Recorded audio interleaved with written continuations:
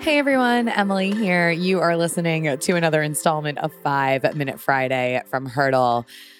Oh man, it feels so dang good to be back in New York. Listen, I am so grateful for the traveling. I had an unbelievable time gallivanting around Italy and France and Chicago. But man, there is just no place like home. And it's interesting, right? Because this is the first home that I've walked back into. And trust me, like I have traveled so much over the last few years for work. I am used to being away for little stints of time, but this is the first home that I walked back into. And it just really, really felt like home. And it's the best damn feeling. Anyway, 5 Minute Friday this week, I got to talk to you about Chicago. Wow. First off, how special was it to have the opportunity to be on the sidelines of a major marathon for the first time in forever? You know, it made me think about the appreciation I have or the opportunity that I have to just be on the sidelines, which isn't an easy place to get to, right? Especially when you hope to be the one that's running the course.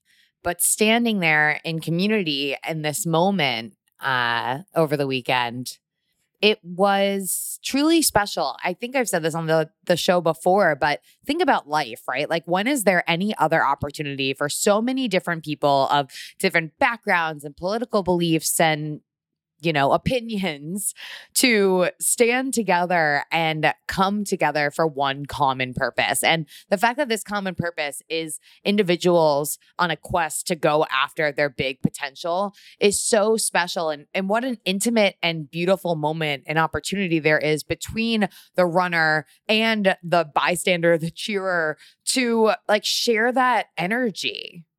It's just awesome. It was interesting when I was out there on the sidelines and I was cheering. I went to mile 24 and a half. And I actually wrote about this earlier this week on social media. But if you want to see like the entire span of every human emotion possible, go to mile 24 and a half, otherwise known as the 40K marker of a marathon.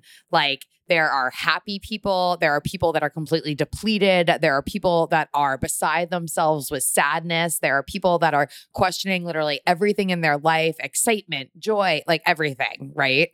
And to be at that point over the weekend, I found a great opportunity to serve a greater purpose. So many of the people I know that were running that marathon, and I think I was tracking like 35 different runners, but so many different runners. Some of you listening to this, when you get to that point, as one would expect, it is just so difficult. And I decided to start hopping in with some of my friends, if only just to run for a few seconds. And in those few seconds, I would start by doing like a gut check and asking where they're at. And not a single person that I hopped in with like was in a good place. Everyone like felt borderline, like emotional breakdown. The race hadn't been going as they had hoped. And I knew that this was my chance to help them find some necessary perspective so that they could finish off this whole thing feeling really powerful. And so with that said, I asked them how they were doing. You would get that expected, like, this is not how I had hoped things would go. And I would say the thing that I love to say, which is that you didn't come this far to only come this far. And right now is your opportunity to take back the control that you have to go after the rest of your potential, because you've already done a hell of a lot and you've just got this little bit left to do. Whether or not you're running a marathon, whatever you've got going on, I think that that's really important, right? Is understanding that at any given moment, you have the power to both come back to calm and also grab hold of your emotions. We all have feelings, right? And oftentimes these feelings can feel super out of control because that's what it's like to feel. But we are in charge of how we respond and react to those feelings.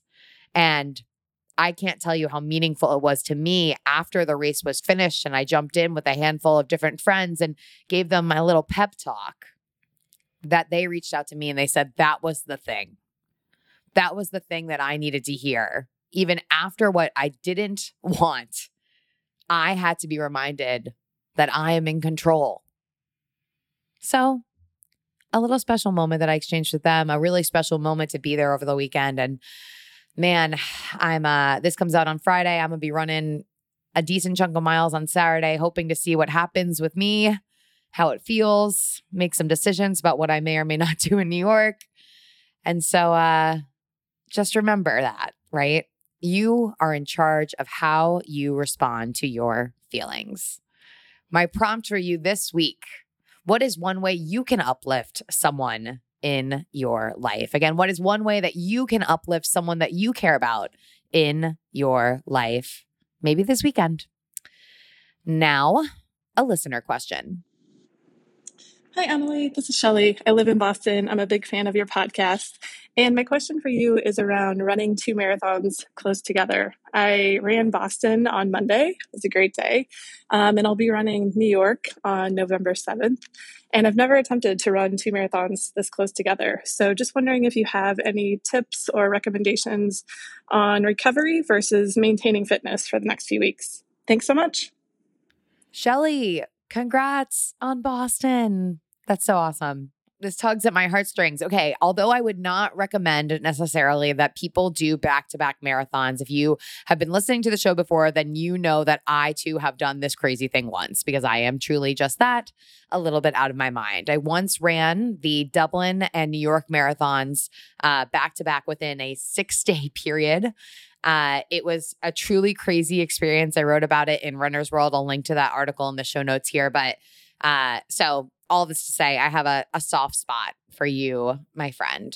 My tips and tricks for doing them back to back. I don't think that these are tips and tricks that anyone really, many people are going to put into practice. But most importantly is listen to your body. As they say that quote, I think it's the hay is in the barn. Like, you've already done the work, and you should not be racing back-to-back marathons. So when I did my back-to-back, I raced, so to speak, Dublin, and I went on what I called at the time, but I know it's a bigger effort, what I called a fun run in New York. So I didn't think for a second about pace in New York 6 days after running Dublin. All I did was think about having a good time. I ran it with a friend. We took selfies everywhere. I hugged people everywhere. And that's just what it was. So all this to say, take time right now to recover and give your body really what it needs, and listen. There is absolutely no need, aside from like some base mileage, for you to be going and out and tackling crazy interval workouts or really like doing tons and tons of load. Rather, make sure that you get in and talk to a PT, address any issues that you may be facing, make sure that you're taking time beyond just like, non-active recovery to maybe integrate some more cross-training into your routine and just keep your body moving, because that's really what's important here, is just making sure that you're keeping up that aerobic activity so that you feel comfortable in your body when you toe the starting line in New York. Again, back-to-back marathons, not something I necessarily recommend for everyone at all. And if that is something that you're interested in pursuing, I definitely would recommend that you reach out to an expert like a physical therapist, like a run coach, to talk about your goals and get a plan specific to you so that you can take care of you and your body. Whew, that's it. Big weekend on deck, y'all. Keep your fingers crossed for me. I'm just hoping to feel whole in my body. At Emily Abadi, at Hurdle Podcast, another hurdle conquered. Catch you guys next time.